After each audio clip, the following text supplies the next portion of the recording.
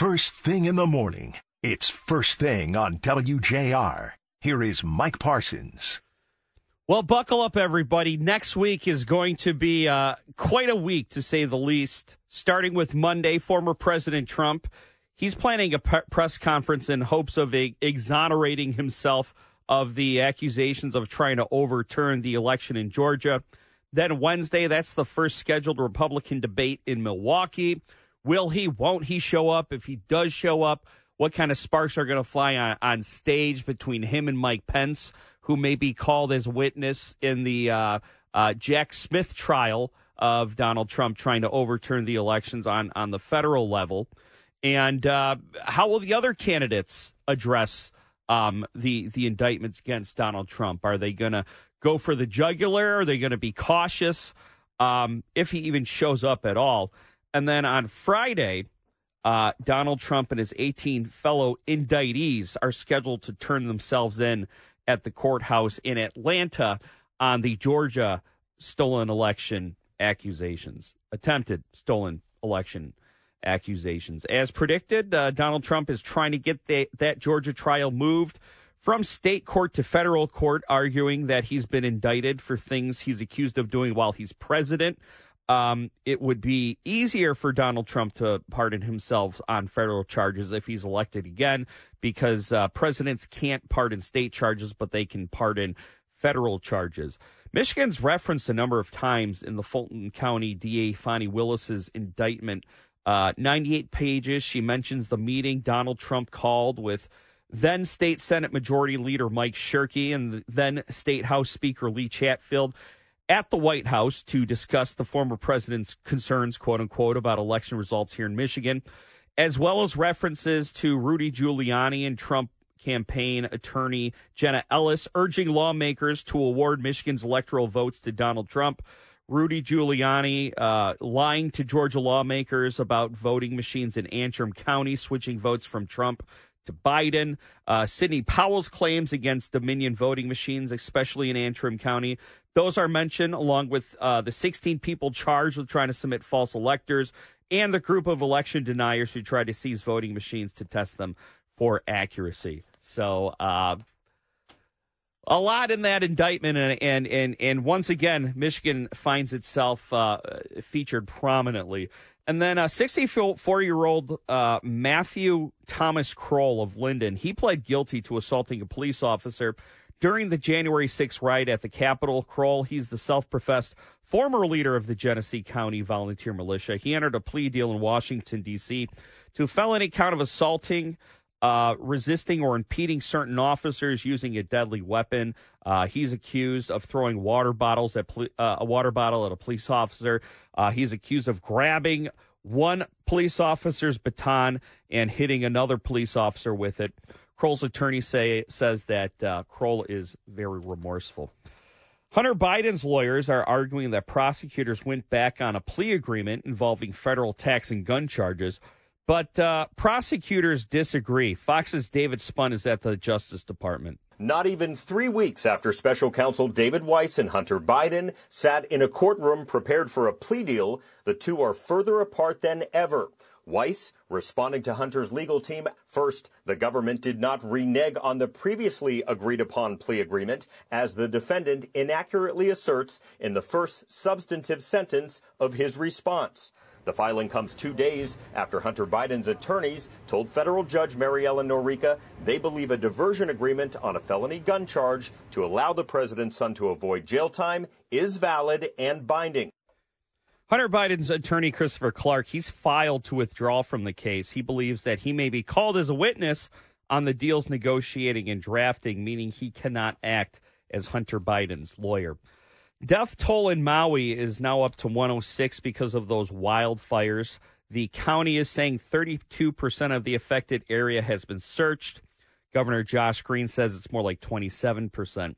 Moody's Investor Services, they're estimating that the insurance losses from those wildfires will top $1 billion at least. The Pacific Disaster Center and FEMA, they estimate that more than 2,000 structures were damaged or destroyed and another 2,700 exposed to the wildfires, and that the average single-family home in the area is valued at about $1.5 million. Now, wildfire victims, they're reportedly being contacted by predatory realtors and investors attempting to buy their land at a discount since it's now fire damaged. And President Biden, he's authorized $700 payments to displaced Hawaiians to cover immediate needs. UAW is expected to vote on whether or not to authorize a strike if a deal is not reached with the Big Three by the deadline on September 15th. UAW President Shawn Fain released a statement yesterday ahead of his Facebook Live appearance that said the strike authorization vote was expected to start this upcoming Sunday. And then he goes on to say whether or not there's a strike next month, that's entirely up to the Big Three. Our priorities are clear. The companies can afford them, and there's plenty of time for the Big Three to get serious about negotiations. Here's Shawn Fain on his Facebook Live appearance yesterday. GM has responded to our demands by saying that our demands for fair wages, cost of living, retirement security, and more paid time off are a threat to our collective future. Stellantis even went further. COO Mark Stewart wrote a patronizing letter to our members saying we need to tone down our demands in the name of economic realism. We later learned from media reports that Stewart wrote that letter from his second multi-million-dollar mansion in Acapulco, Mexico, where he spent the last 2 weeks vacationing rather than bargaining. That's the economic realism the companies want us to accept. They make billions in profits and millions in executive salaries, while the rest of us live paycheck to paycheck. Fain maintains that the talks are moving slowly and have not even reached the economical portion of the negotiations where they talk about wages and compensation. The UAW represents 150,000 workers. It has over $800 million in its strike fund. Now, if the union does go on strike, workers will receive $500 a week out of that fund. Now, this vote, it's normally a formality, but it feels like it's a little more consequential due to the tenor of this round of talks. Madonna has rescheduled her Detroit date on her 40th anniversary celebration tour to Monday, January 15th. She was originally supposed to perform on August 8th, but she had to reschedule the majority of her tour dates because she was hospitalized for a serious infection. Madonna was born here. She was born Louise Ciccone in Bay City. She grew up in an area of Pontiac that's now considered Rochester Hills. And on a personal note, her half-sister was actually my art teacher at Huron Elementary School in Clinton Township, where she called my papier-mâché work shoddy. She thinks that's shoddy. She should hear my radio work. It's First Things with Mike Parsons on WJR. Guy Gordon and Lloyd Jackson are up next at 6. Now, it's First Thing with Mike Parsons. I brought him in a little early. I always need help finishing the show. Nick Roddy, Lloyd Jackson, Guy Gordon in studio. And, Guy, I'm not going to say this often, but you may have been right about something we disagreed on yesterday. No. What would that have been? We were talking about if this Georgia trial for charges that Donald Trump tried to overturn the election in the state of Georgia, if it were to be televised, it would be O.J. Simpson-esque when it came to interest in people watching. I thought absolutely. Guy wasn't so sure. And then I encourage people to stick around to 6:19 because we are replaying an illuminating interview with Rich Tao, president of Engageus. And how would you describe Engageus? He does a lot of focus groups with swing voters and gets their perspective on things. Yeah, he's head of the Swing Voter Project, and they look exclusively at this core of voters in the middle that swing back and forth, and they are more often than not determinative of how the election's going to go. So, he talked to these swing voters, and these are people who are just living their lives. They're not. Sounds more exciing than it is. Yeah. I'm a swing voter. Hey, put your keys in the fishbowl on the way to the ballot. These people aren't loser dorks like us who are immersed in this stuff all the time. And it turned out that not only are they not really they're not really clear on what all the indictments are, they're not necessarily that interested. And I found that kind of shocking because, we're submerged in it all the time. And I kind of have this perspective that everyone's hanging on every second of these indictments, the Hunter Biden stuff, all that. And it seems like, at least with these swing voters, it's kind of background noise. Yeah, they've made up their minds. Everybody's kind of made their mind up on Donald Trump. You either love him, you hate him, and it's settled. And I think you have so many other choices to watch other than, when OJ was on, and it was on every, it was on ABC, NBC, CBS. There was no internet or smartphones. So much more. When do we get to the part where I was right? Well, I think, and you're going to make me say it, I think you're smart enough to pick up on when I said it subtly, but the part where I think you might have been right is that there might not be as much interest in a televised trial as I thought. I still think all the networks are going to carry it. I still think it's going to dominate the conversation on the talking head shows, but people who live in the real world, they may check in at the beginning, they may check in on the end, and then live their lives in between. So in our house, we have a rule, which is you don't say I told you so. It's just not nice. But what my wife does do, she has this little thing called her right dance that she does. Yeah. I'm not going to demonstrate it for you, but it's like, kind of a little shimmy shake. Yeah. I was right. I was right. Yeah. For those listening, that's he just did the exact Elaine dance from Seinfeld. That's the problem. Yeah. Well, here's my confession. Oh, I think you were right about air shows. I kind of gave you some pushback on Monday about that maybe it's time to put air shows away. I'm going to modify it a bit and say, by God, we better adjust where we put these air shows from now on. When you look at the proximity of where that MiG almost crashed into that apartment complex, it's time to say, look, whatever flight path they're going to use to prep for their runs, it has to be over vacant space. Yeah, I mean, there are plenty of rural airports out there. You were right about that. Wow. Lloyd, is there anything you'd like to tell Guy and I that we've been right about? No, I'm not. That's because Lloyd's never wrong. Yeah, Welcome to the confessional.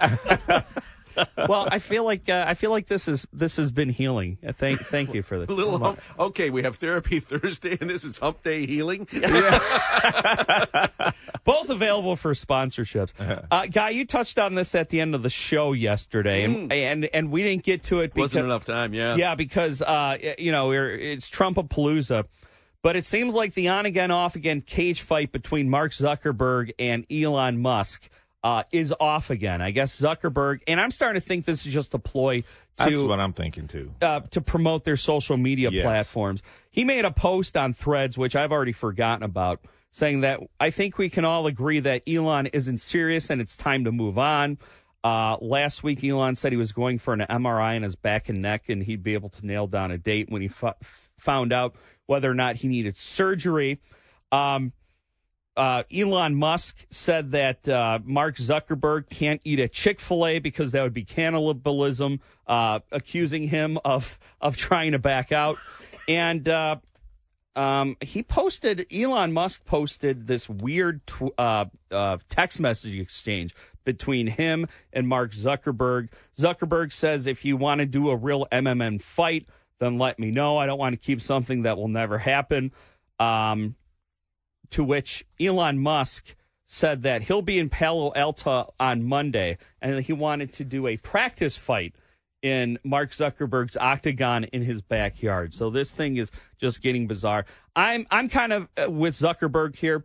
I'm done with this thing until you tell me a date. I don't care anymore. I kind of always thought it was never going to happen anyway, and that they were just hyping up each other's social media platforms. Yeah, I mean the fact that they reference Mark Zuckerberg's Threads platform is kind of what rang the alarm bells in my head. So should we just have our own ban on those news stories because they're illegitimate now? Until they're in the ring. Or are we going to just wallow in their nonsense? No. Well, I don't know if it's a ban, but I'm just done with the story until it happens. until it happens, or until there's better trash talk than you can't eat at Chick-fil-A because you'll be a cannibal. I'm just, I feel like we're getting punked. That's all. I hope the devil has a penthouse in hell for them. Wow. They are two of the most self-absorbed individuals in the world. They're right up there with Kardashians. Just shut up. Yeah. And what's the term? If there's a way they could both lose, that's what I'd be rooting for. Yeah. All right. JR Morning coming up. The last thing each day is to set an alarm for First Thing with Mike Parsons. 760 WJR. Donald Trump's indictment in Georgia may very well be the only one of the four of the former president's indictments to be televised. New York, where the Stormy Daniels hush money trial will take place, doesn't allow cameras into the courtroom. Mar-a-Lago documents and federal trial over accusations of Donald Trump trying to overturn the election are just that. They're federal trials, and cameras are forbidden there as well. But there are no such laws for state trials in Georgia. Matt Friedman, co-founder of Tanner Friedman Strategic Communications, talks to Tom Jordan and Kevin Dietz about how that could change things on All Talk. You know, in the public eye, you want to be able to see what's happening behind closed doors. Certainly want to see what happens in a courtroom, and that's why they're open to the public. But what if it's a major case, like 4 indictments against the former president of the United States? You know, there's another indictment that was handed down last night, another chapter in this never-ending political saga, and it's from New York, D.C., Georgia, Florida. It's everywhere. These legal battles are now part of the campaign trail. The problem becomes, Kevin, some of the courtrooms, like the federal cases, you're not going to see any of this behind closed doors. There's no courtroom, no cameras are going to be allowed in the courtroom, but they will be allowed apparently in the at least the Georgia case. It appears that's going to be the case. So that's going to have an impact on the campaigns. Yeah, I used to cover federal courts for decades, Tom, and we used to.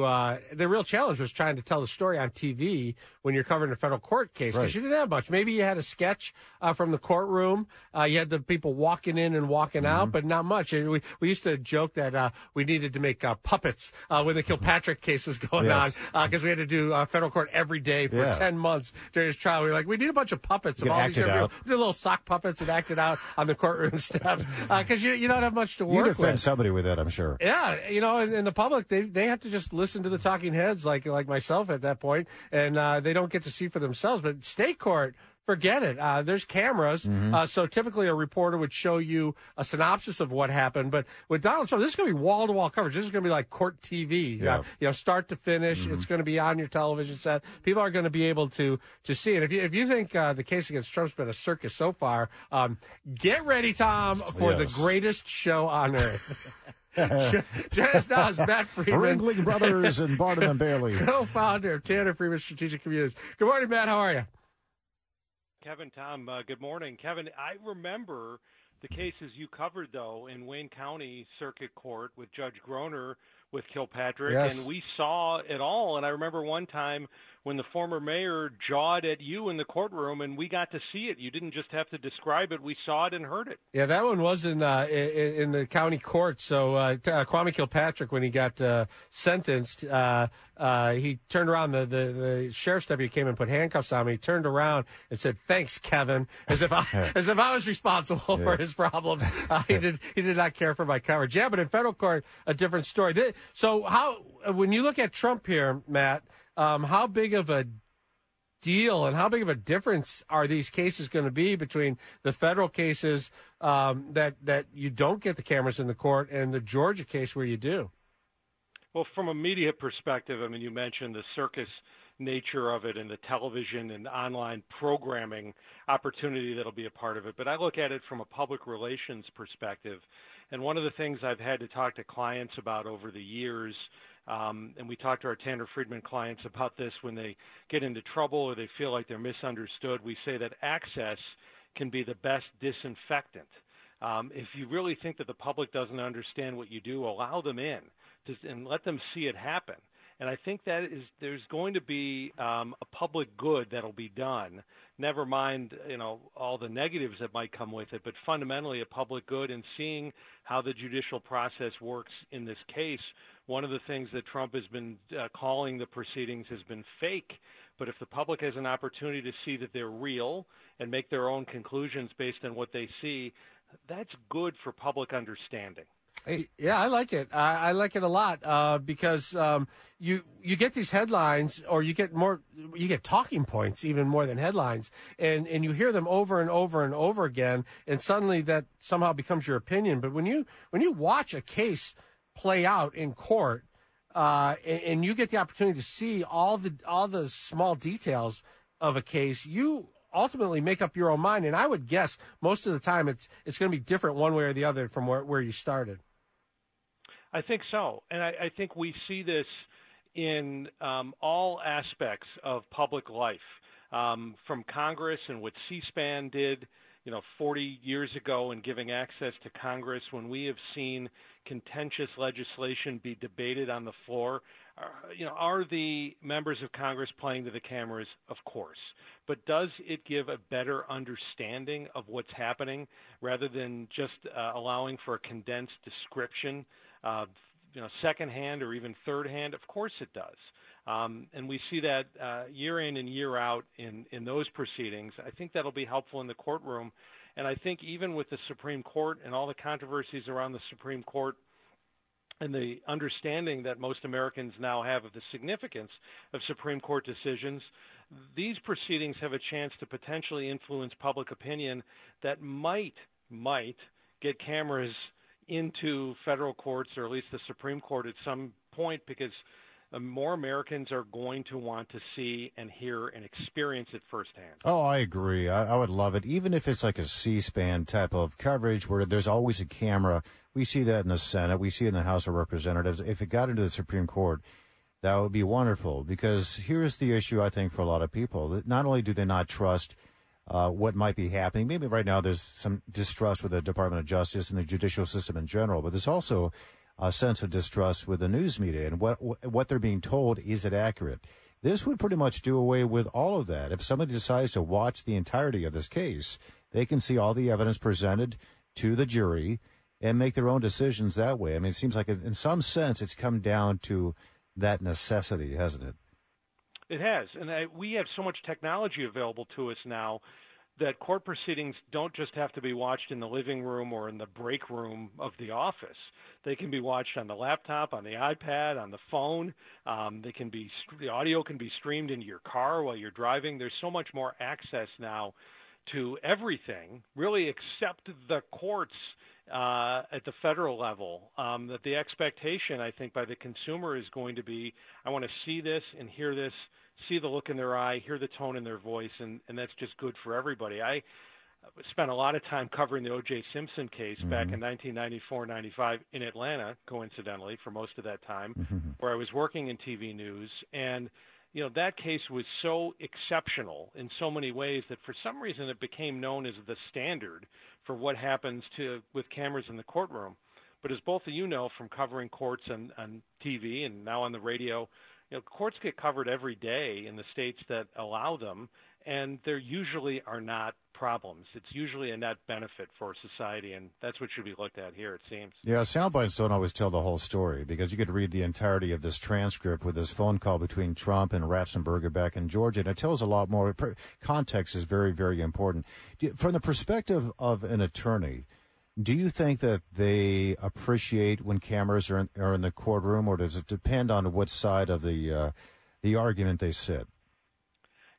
I've worked with attorneys before who have argued cases where there have been cameras present, and there's certain things that I think they think about. But I think if it's an extended proceeding, like a trial, from what I understand, after a while they're really hyper-focused on doing their job in the courtroom.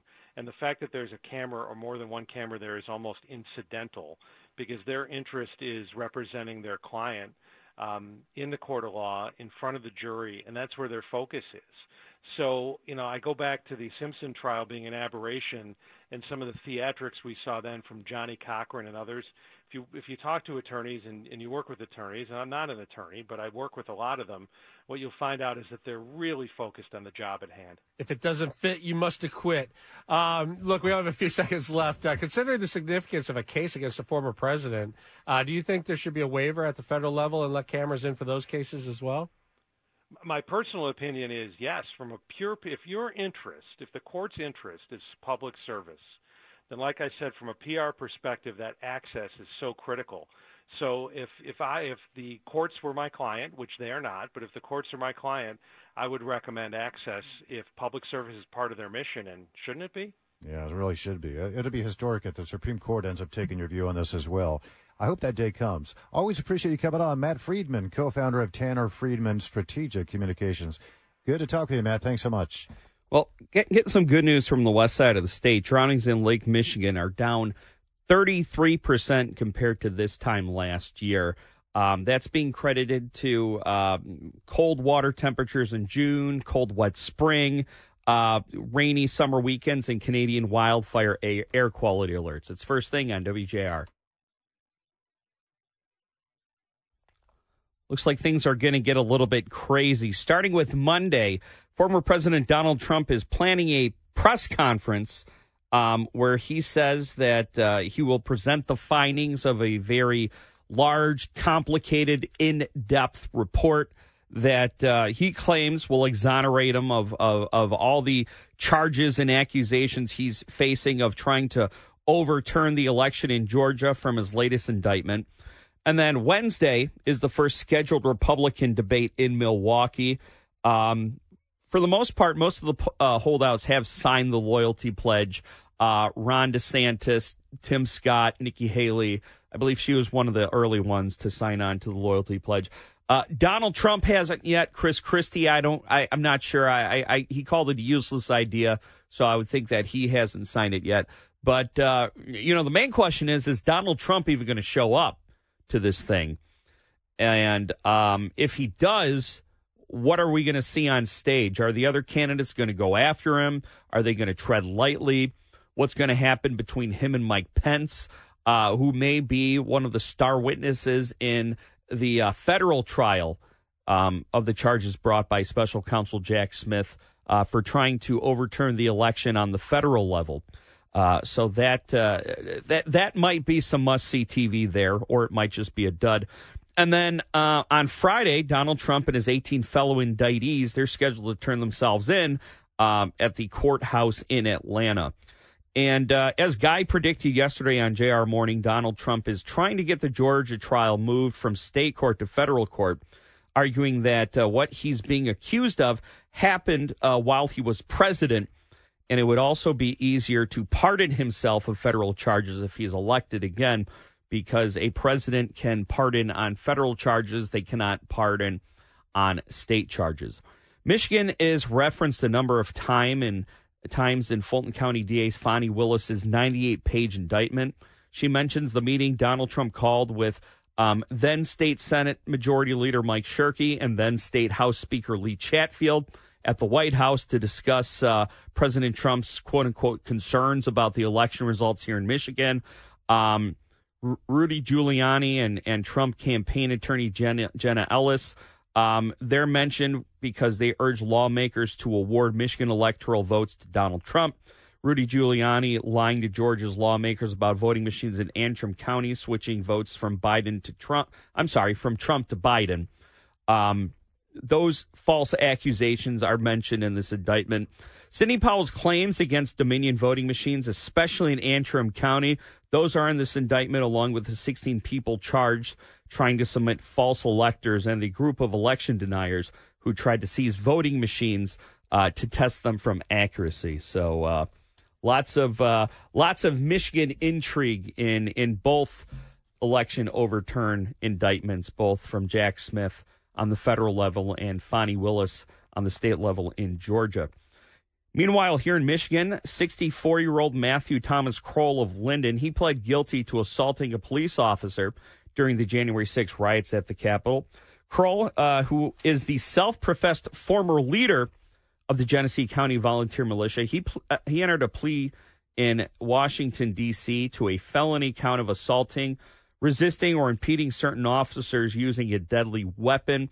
Federal prosecutors say that Kroll threw a water bottle at one police officer, grabbed another police officer's baton to hit a third police officer with it. Kroll's attorney says that Kroll is very remorseful now. Hunter Biden's attorney, Christopher Clark, has filed to withdraw from his case as he believes that he may be called as a witness on the deals negotiating and drafting, meaning he cannot act as his lawyers. The lawyers that have stayed on the case, they argue that prosecutors went back on a plea deal agreement involving federal tax and gun charges, but prosecutors don't see it that way. Fox's David Spun at the Justice Department. Not even 3 weeks after special counsel David Weiss and Hunter Biden sat in a courtroom prepared for a plea deal, the two are further apart than ever. Weiss, responding to Hunter's legal team, first, the government did not renege on the previously agreed-upon plea agreement, as the defendant inaccurately asserts in the first substantive sentence of his response. The filing comes 2 days after Hunter Biden's attorneys told federal judge Mary Ellen Norica they believe a diversion agreement on a felony gun charge to allow the president's son to avoid jail time is valid and binding. At last check, the death toll in the Maui wildfires are at 106 people now. The county says that 32% of the affected area has been searched. Governor Josh Green says it's more like 27%. Moody's Investor Services, they're estimating that the insurance losses from those wildfires will top $1 billion easily. The Pacific Disaster Center and FEMA estimate that more than 2,000 structures were damaged or destroyed and another 2,700 exposed to the wildfires, and that the average single-family home in that area is valued at about $1.5 million. Victims of the wildfire, they're reporting that they're being contacted by predatory realtors and investors attempting to buy their land at a discount now that it's been fire damaged. President Biden has authorized $700 payments to displace Hawaiians to cover immediate needs. UAW is expected to vote on whether or not to authorize a strike if a deal is not reached with the Big Three by the September 15th deadline. UAW President Shawn Fain released a statement yesterday that said the strike authorization vote was expected to start on Sunday. And he goes on to say that whether or not there's a strike next month is entirely up to the Big Three. He says that the UAW's priorities are clear. The companies can afford them, and there's plenty of time for the Big Three to get serious about negotiations. Meanwhile, he also says that the clock is ticking. Fain maintains that talks are moving slowly and have not reached the economic portion of the negotiations. Now, a vote like this is normally a formality, but of course, with the tenor of the talk so far, because that's where it belongs, the trash, because that's what it is. Make this vote feel like it's a little more significant. North Korea, they have commented for the first time publicly on Travis King, the American soldier who crossed into North Korea last month after ditching his plane ride back here to the United States to face disciplinary measures after getting into legal trouble in South Korea where he was serving in the Army. North Korean state-run media said that King confessed that he crossed over into North Korea because he harbored ill feelings against inhumane maltreatment and racial discrimination within the U.S. Army, and that he expressed willingness to seek refuge in North Korea or another country. The U.S. Defense Department says they cannot confirm North Korea's claims, and I'm guessing because it's most likely propaganda. Deja Taylor, the mother of a 6-year-old boy who brought a gun to school and shot his teacher back in January, pled guilty to felony child neglect in court yesterday after prosecutors dropped a misdemeanor charge of reckless storage of a firearm. Child shot his teacher as she sat at a reading table when a reading specialist restrained the child after he shot the teacher. 6-year-old allegedly said, "I shot that expletive dead. I got my mom's gun last night." Now, the teacher did survive, but she has resigned and is now suing the school for $40 million for gross negligence and failing to respond aggressively to multiple warnings that the child had a gun at school on the day of the shooting. The child brought the gun to school in a backpack, but no word on how he actually acquired it other than he stole it from his mother. He is currently in the care of his great-grandfather. Deja Taylor is scheduled to be sentenced at an October 27th hearing. Madonna rescheduled her Detroit date for her 40th anniversary celebration tour. It's going to be Monday, January 15th. She was really supposed to perform in August, but she had to reschedule because she was hospitalized for a serious infection.